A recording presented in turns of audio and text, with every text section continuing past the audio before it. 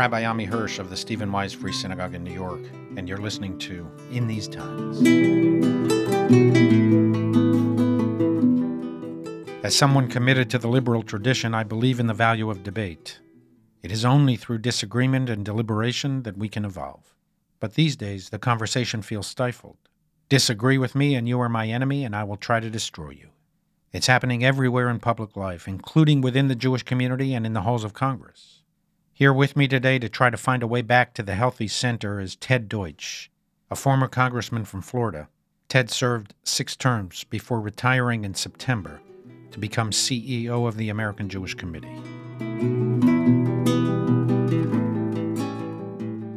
Congressman Deutch, it's a pleasure to have you with us today. Welcome to In These Times. Thanks, Rabbi. Terrific to be with you. I appreciate the opportunity. Let me start by asking you, you've been an attorney, you were a congressman representing Southern Florida for 12 years, and you recently came to the American Jewish Committee, the AJC, where you are devoting your life to a certain dimension of public life, but it's different from what you've been doing for the last 12 years.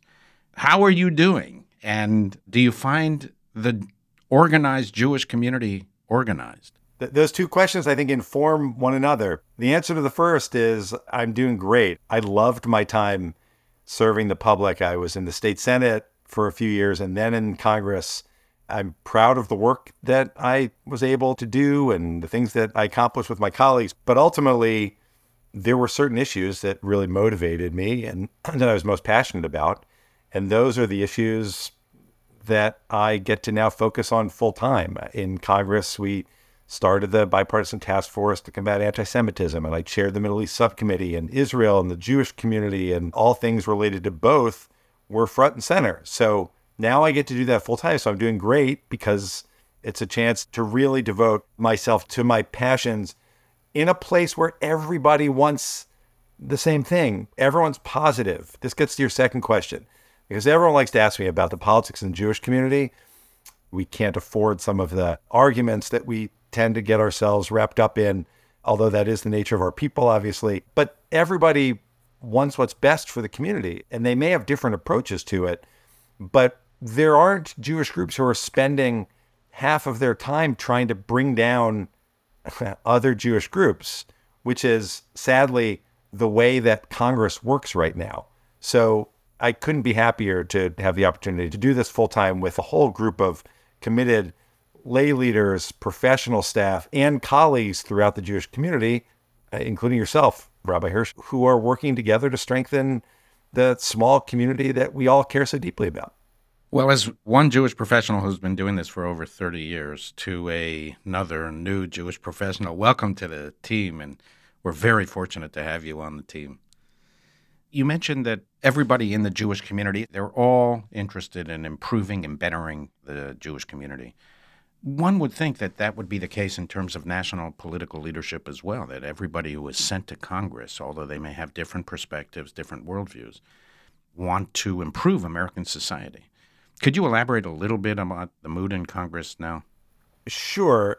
As I always liked to point out to people when I was in my former job, Congress, the U.S. House in particular, really does represent America. There are 435 members from literally every corner of our country, and they come with their own interests, their community's interests, their own politics.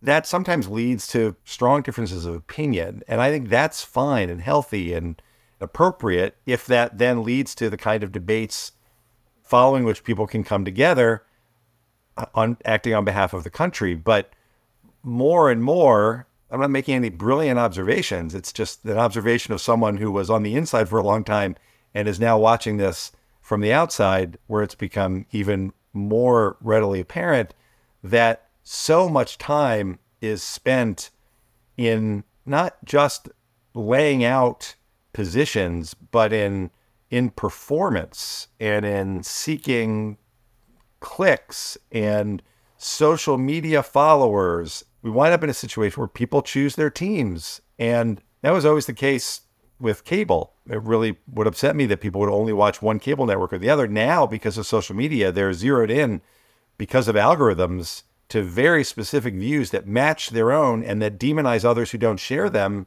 And that makes it really difficult to work together on behalf of the greater good. And it's unfortunate. I don't think it's permanent, but it's definitely something that we all see, and that those of us who now work in the work that you and I do and so many others are engaged in, something that we need to consider, because we can never afford to let our small community or the things we care about, Israel, the fight against anti-Semitism, become part of that nasty political discourse. Do you think the American political system is less healthy than it was, say, when you first entered Congress? Yes. And there are a lot of reasons. I think that the constant chase for money, the fact that the campaigns cost millions, tens of millions, hundreds of millions of dollars, billions of dollars spent in an election cycle, that's a corrupting influence. And I think that social media and the way social media works, using algorithms to really focus on the most emotional issues, that riles people up. And then add to it the easy spread of misinformation. And as we've seen recently, the spread of hatred, anti-Semitism, the kinds of things that might have been said in the past in a parking lot or in a meeting of some anti-Semitic group in a forest somewhere are now being said by people with massive followings that wound up being spread across the United States and across the world. And all of that impacts the political environment in which our elected leaders are trying to do their work. And are they themselves becoming siloed and, more narrow in terms of how they view the world, or they feel that's the constituency and they need to play to the constituency, otherwise they won't be elected? Well, Rabbi, because of the way the lines are drawn, it's rarely, frankly, it is rarely about appealing to voters. There are just so few districts in America that are really swing districts where the candidates are making the case for why they deserve to win in what will be a closely contested race. So many, because of gerrymandering and other reasons, so many of the districts aren't competitive. So it's not a question of doing what you need to be elected. It's the fact that so often now people in politics are rewarded throughout their term, or view their rewards throughout their term as the clicks they get, the attention that they receive, the way that others post their speeches online. That's a very different approach. You've always had the media and the role that the media plays, and social media takes that to a whole new level. But there's this ongoing effort to win elections, right? It's the election of the day that every social media account provides. And you're not spending all of your time working to get things done so that when there's an election, you can go out and tout what you've accomplished. You're trying to win the day, but winning the day often means trying to take down others who disagree with you, and to do it in a sharp and snappy way that often, in so many instances, as we've all seen online, humiliates others. That's not a particularly healthy way to go about the work of trying to craft policies that benefit the majority of the people in the country. I'm sensitive to this. I know I sound like the person who's just discovered all this after leaving Congress, and I want to get out there and tell the world.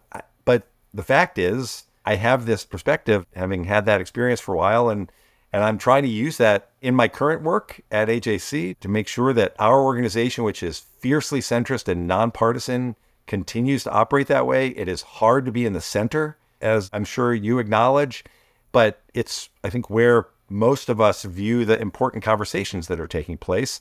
Doesn't mean that people won't have their own political views, but we can't be pulled to the extremes. And that's the lesson that I took from my time in Congress. Just before we leave the congressional scene, how is Israel doing now in Congress, in your view? Is there still a broad bipartisan support for Israel? The answer to that is yes. There is still broad bipartisan support for Israel and the U.S.-Israel relationship. There's a transition in leadership in the House. In the Democratic Party, Hakeem Jeffries, the new Democratic leader, is committed to the U.S.-Israel relationship. I've traveled to Israel with Hakeem. He understands the importance of Israel in the region and in the world. My Republican friends understand as well. And there are two things that I think we need to be mindful of. One, we can't just take it for granted that it will always be the case when there are forces out there that would prefer to see this become a partisan issue, that would like to drive a wedge into the strong bipartisan support that's existed. It's true among those who would like to make support for Israel partisan altogether. Some on the right, I think, would prefer to do that. Some on the left would prefer to see the Democratic Party. It's a small number, but there's clearly a small number of House members now who don't share the commitment to Israel, support for Israel, suggesting that Israel is the only state that doesn't have a right to exist. So we have to push back against the extremes, and we have to continue to expose more and more people to what Israel really is. There's a new government there. It is the most right-wing government Israel's ever had. That's not news to anybody. From my perspective at AJC, we're obviously really focused on both Israel diaspora relations and making sure that the community and Israel remain close and that there aren't steps that are taken that would make it more difficult. At the same time, I don't want to do anything that's going to play into the hands, and we should be careful not to play into the hands of those who wish to delegitimize Israel. What is the agenda of the AJC? AJC is the global advocacy organization for the Jewish people. So that means that we carry out that work and our mission of enhancing the well-being of the Jewish people in Israel and advancing democratic values through advocacy. So in the United States, we have 25 offices around the country who are engaged in everything from direct political advocacy with local and state governments in Washington and with Congress, in New York, at the UN, that kind of ongoing advocacy, like the advocacy that we engaged into at the UN when it came to Iran's brutal crackdown against its own people and our calling for a special session of the Human Rights Council, which ultimately the UN pursued. So that advocacy at all forms of government is really a key part of what we do, and it extends to capitals around the world. And we've, over years, seen significant advancements like the Abraham Accords, where our office now in Abu Dhabi and our office in Jerusalem play a really critical role. And we've been on the ground in the Gulf for decades, and there's important work to do to expand that. That's the government piece. We also do the same thing with businesses, helping them to understand the challenges of the day, anti-Semitism in particular, so that they can be better allies for their Jewish employees and their Jewish customers. We do trainings for businesses and others. We're engaged at the university level with university presidents and provosts and deans of student life and others, again, to help them understand the challenges that Jewish students are facing on campus. And then finally, those Jewish students, through our campus leadership on college campuses and our LIFT program, our Leaders for Tomorrow program at the high school level in communities all around the country, provides advocacy training and leadership training for the next generation of leadership. And all of this, just to wrap it up together, all of it recognizes that we're a small part of the overall community. So our intergroup work and interreligious work, which we've been leading the effort, whether it's with the Christian Church, our Muslim Jewish Advisory Council, the work that we do at the Vatican, the work that we do in Israel on these issues, the work that we do with Black Jewish relations and Hispanic Jewish relations, all of that brings that advocacy together on behalf of our community because, Rabbi, as you know, when anti-Semitism is present, it's never just the Jews who are at risk. And when we stand up to it, we're actually benefiting society as a whole, which is the critical part of our work. Talk to us about anti-Semitism, both domestically and worldwide, in terms of the interactions that you have. Our impression is, and this is affirmed by certain empirical data, that both the intensity as well as the frequency of anti-Semitic acts is rising. The data is clear about the number of incidents rising. The data is also clear about the impact that it's having. What I'm really focused on, and really I think is a great concern that we should all share, is the number of Jews in America who have changed their behavior because they don't want to be identifiably Jewish.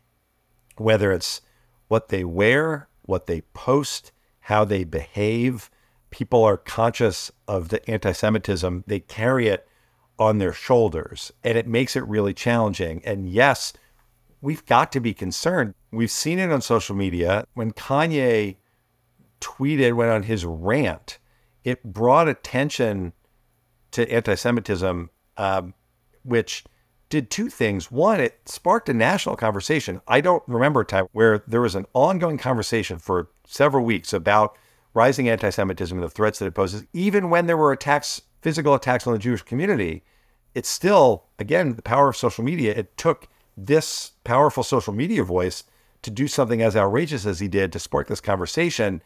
And we need to build on that. It also encouraged anti-Semites to come out from under their rocks. And whether it's on social media or the anti-Semitic flyers that they dropped in Jewish neighborhoods in South Florida and Los Angeles and New York, the physical attacks against the Jewish community, especially in New York, the football stadium in Jacksonville where they were putting things on the stadium during the game, the banners that were unfurled on highway overpasses.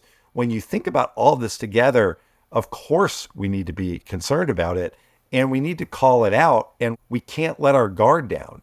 90% of American Jews believe anti-Semitism is a serious problem. And as I said earlier, 40% of American Jews have concealed their identity in public to avoid being identified as a Jewish. That says an awful lot, not just about our community. It says an awful lot about the condition in our country now. But if I may just quickly pivot to something positive, it matters that while this is happening, there was a roundtable at the White House that the second gentleman, married to the vice president, Doug Emhoff, who is a proud Jew, convened Jewish leaders to talk about the need to stand up to anti-Semitism and follow that up with the announcement of interagency task force to bring together a whole of government approach to combat anti-Semitism. This is a really big deal. AJC has played a role throughout Europe in helping governments formulate their plans to combat anti-Semitism in Germany and France, at the EU.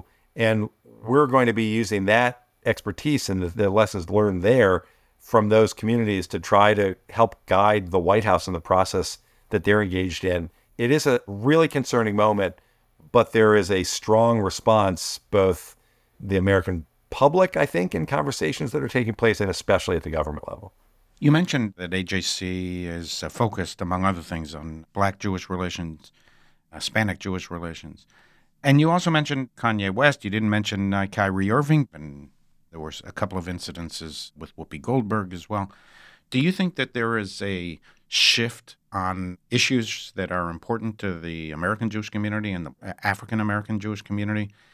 Is the relationship as productive as it has been in the past? Are there threats to that relationship? As you know, you met my father. He established for the reform movement the leadership on civil rights. He was friendly with Martin Luther King and, in fact, offered office space in his office to Martin Luther King whenever he came into Washington. So that's how I grew up as well. And, you know, we always felt that we had this inseverable bond with the African-American community because we had shared historical experiences and we had a awareness of our minority status in the United States. How is that relationship? And do you think it's coincidental, or that there is something about the sentiment in the African-American community that is shifting with respect to Jews and Israel? A couple of things. First, we have a lot in common, obviously, in the lived experiences as minorities in the United States. If you look at the anti-Semitic attacks, the deadliest attack on the Jewish community at Tree of Life, the anti-Semitic shooter went looking to kill Jews. He was a racist. The shooter in Buffalo at that grocery store in the black neighborhood was a racist. The shooter in El Paso, who drove all that way looking for immigrants to kill, was an anti-Semite. Anti-Semitism and racism, we see over and over again, are in the worst, most dangerous, most vile examples are linked. And as Eric Ward, leader in the black community, has said, if you care about fighting anti-black racism in America, then you have to be serious about fighting anti-Semitism. It is true that on Israel, there are some who try to drive a wedge by somehow suggesting that the Black community should be less supportive of Israel when there are so many in the community who understand the complexity of Israel, the diversity of Israel, who understand that this characterization of Israel as a white European state is just factually wrong, and that kind of education helps. So I think on the Israel piece, there just needs to be better education and frank and honest conversation about it. Likewise, the situation in America, I have such admiration for what your father did, and we all know the important role that Jews played in the civil rights movement. But in the conversations I'm having for young people today, that's ancient history. And while it's really important for us to acknowledge that history, and it's obviously terribly important for us to acknowledge the history of anti-Semitism in our country and the history of anti-Semitism in the world that so often led to violence, we need to be able to talk about where we are. And the work that we do tries to bring together members of the Black community and the Jewish community to talk about the challenges that we're facing right now, and then to build upon those shared challenges to identify ways that we can work together to confront them. It's a little different, I think, than simply expecting things will work out because they've worked out in the past and because in the early 60s there were marches that happened. But I think it's a productive way for us to move forward and to recognize that, sure, there are some challenges, but there is so much more that we ought to be working on together. That's why AJC helped launch the Black Jewish Caucus in Congress. It's why we created the Latino Jewish Caucus in Congress, again, with the idea of bringing together different groups. If we can have meaningful conversations between the Black community and Jewish community and the Hispanic community and the Jewish community, we're not just helping our respective communities at a time of really fraught relationships across politics. We're helping to model what civil discourse looks like. That's a part of what we do that I think at this moment also is really critical. You mentioned that AJC is involved in the Israel-diaspora relationship. I think a lot about religious ties and historical ties, and we talk in religious terms about the covenant of the Jewish people. But beyond that, we have this historic bond that we believe can't be severed. What's at stake in terms of the Israel-diaspora relationship? What's at stake if Israel, for example, changes the law of return, if it continues to suppress alternative forms of Jewish expression in Israel, if it passes legislation disqualifying conversions in Israel and makes it harder for American Jews who have been converted to claim citizenship in Israel? Do you think it will suppress the motivation of American Jews to want to work for and volunteer for organizations like the AJC? Will it affect the American-Israel bilateral relationship? I reckon as a Zionist and someone who's spent so much of my life focused on the connection between me and Israel, my family in Israel, the community in Israel, and then ultimately the U.S. government in Israel, we all have to acknowledge that, yes, there's a religious connection and a historical connection because of the connection we feel. And if the government of Israel took action that changed the law of return, or the conversion issue, I think is a great one, or if there are changes that undermine the democratic nature of Israel, something that we are all rightfully proud of, if those kinds of changes were to happen, if steps were taken to undermine the ability for Jews of any type from any place, however they identify, however they practice or choose not to practice, if there are policies enacted that are meant to make them feel other and marginalized, then of course that's going to have an impact on the community and the way the community interacts with this government, because it will be a statement by the government about how it feels about diaspora Jewry. Do you think, were these things to happen, and the coalition partners insist that they intend for them to happen, would there be greater distancing between American Jews and Israel? Would there be reduced donations from major American Jewish philanthropists? Would people distance themselves from Jewish organizations advocating for Israel? What would actually happen? Everything that Israel represents to us as a historic homeland, given its place in our tradition, as a refuge for Jews fleeing anti-Semitism around the world, none of those things change. And I think it's really important to acknowledge that none of those things change. If the government of the state of Israel chooses to enact policies that suggest to diaspora Jewry that they are somehow less important or unwelcome, if that's the message that's being sent, that's the message that would be received, which would, I think, impact the way people view Israel at this moment in history.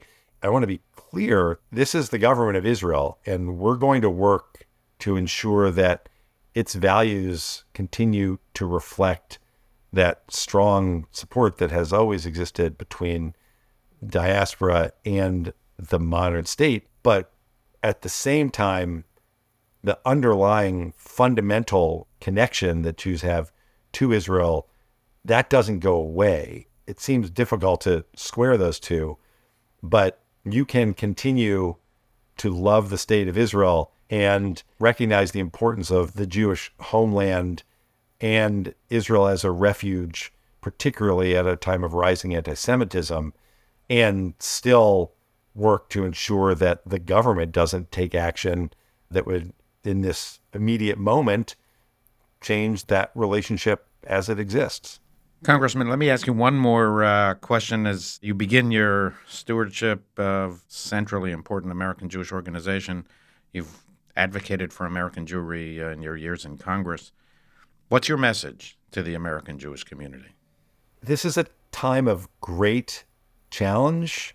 The challenges of anti-Semitism, the challenges of anti-Zionism, the anti-Semitism on the far left, on the far right, the violent attacks that we've seen, the role of social media influencers in spreading anti-Semitic bile. These are real challenges, and we've got to confront them, and we've got to stand up to those who wish to see the Jewish community attacked, and stand up to those who wish to see the Jewish community divided.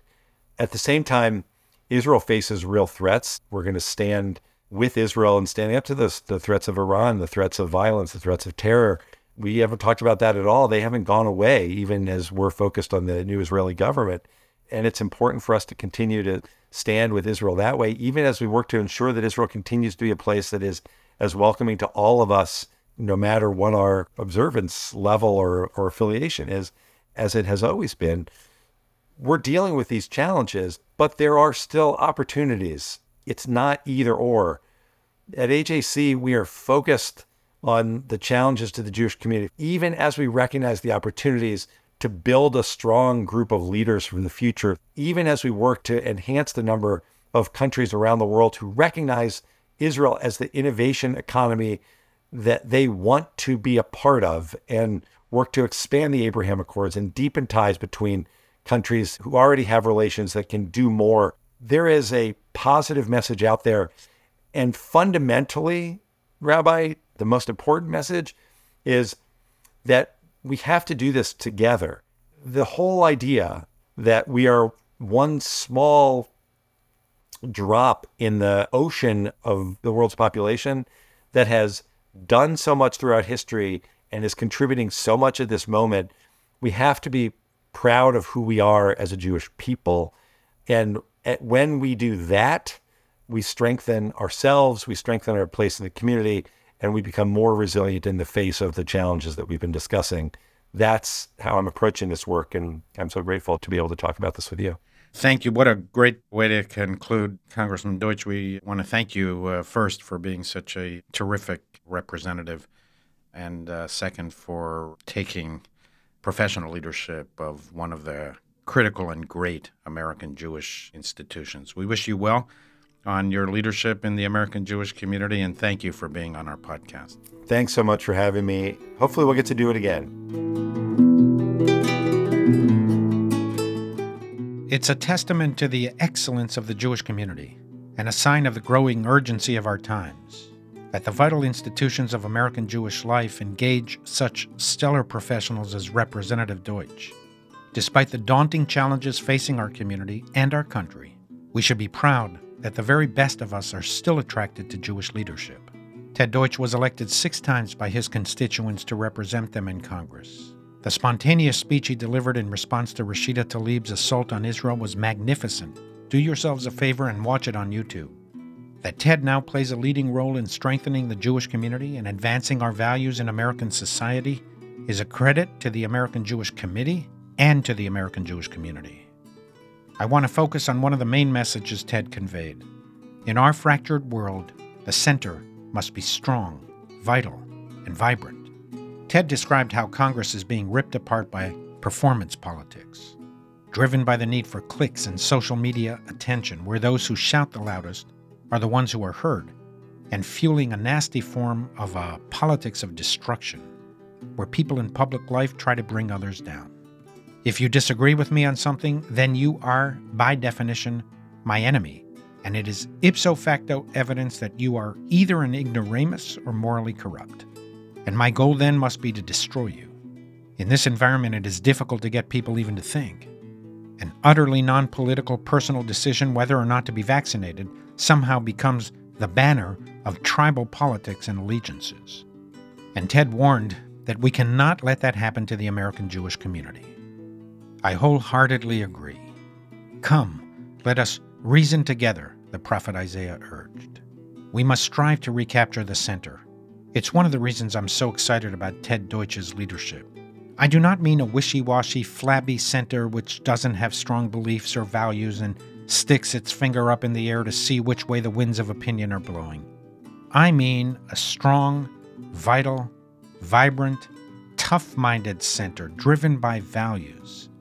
But it is a center that seeks to bring people together rather than tear them down. It is a center that keeps its eyes on the big picture and the fundamental interests of the community. A center that knows that the only way we can accomplish anything important is to be practical, to try to reach consensus around achievable goals. It is a center that values consensus rather than discounts compromise as surrender. Our community needs to remember our fundamental values and interests. Practically all of us seek what is best for the American Jewish community and American society generally. Practically all of us are repulsed and worried about intensifying anti-Semitism. We know that it comes from both the right and the left. We do not have to argue with each other so incessantly about what is worse. They are both awful, and both must be condemned. And if it emerges from our own political or philosophical camp, we have a special obligation to condemn it. Practically all of us seek the well-being of Israel. Where we disagree with Israeli policies, a strong, vital, tough-minded center must criticize decisions that are troubling to us. But we must also remember and unite around our commitment to the centrality of Israel in Jewish life and to the security and well-being of Israel, still facing enormous security challenges and vicious enemies. All of Judaism points towards centrism and moderation. Whenever extremism and intolerance gained the upper hand in our community, inevitably, it caused devastation and destruction. Talmudic sages taught the ancient Jewish state was destroyed by internal hatred. The rabbis knew all about our propensity towards extremism and warned against it. Maimonides emphasized, pursue the middle path, Shvil HaZahav, the golden mean, the way of moderation. We are commanded to walk in the middle ways, Maimonides wrote, which are the good and the right ways. This is called the way of God. We've been together now for 2 seasons. If you've enjoyed listening and want even more Jewish substance, I hope you'll pick up a copy of my new book, The Lilac Tree, a collection of my thoughts developed over the past 20 years on life and death, science and faith, politics and morality, the past and the future. It's just been published, and it's available now wherever you can get your books online. If you have a chance to read it, send me an email at ahirsch@swfs.org and let me know what you think. Until next time, this is In These Times.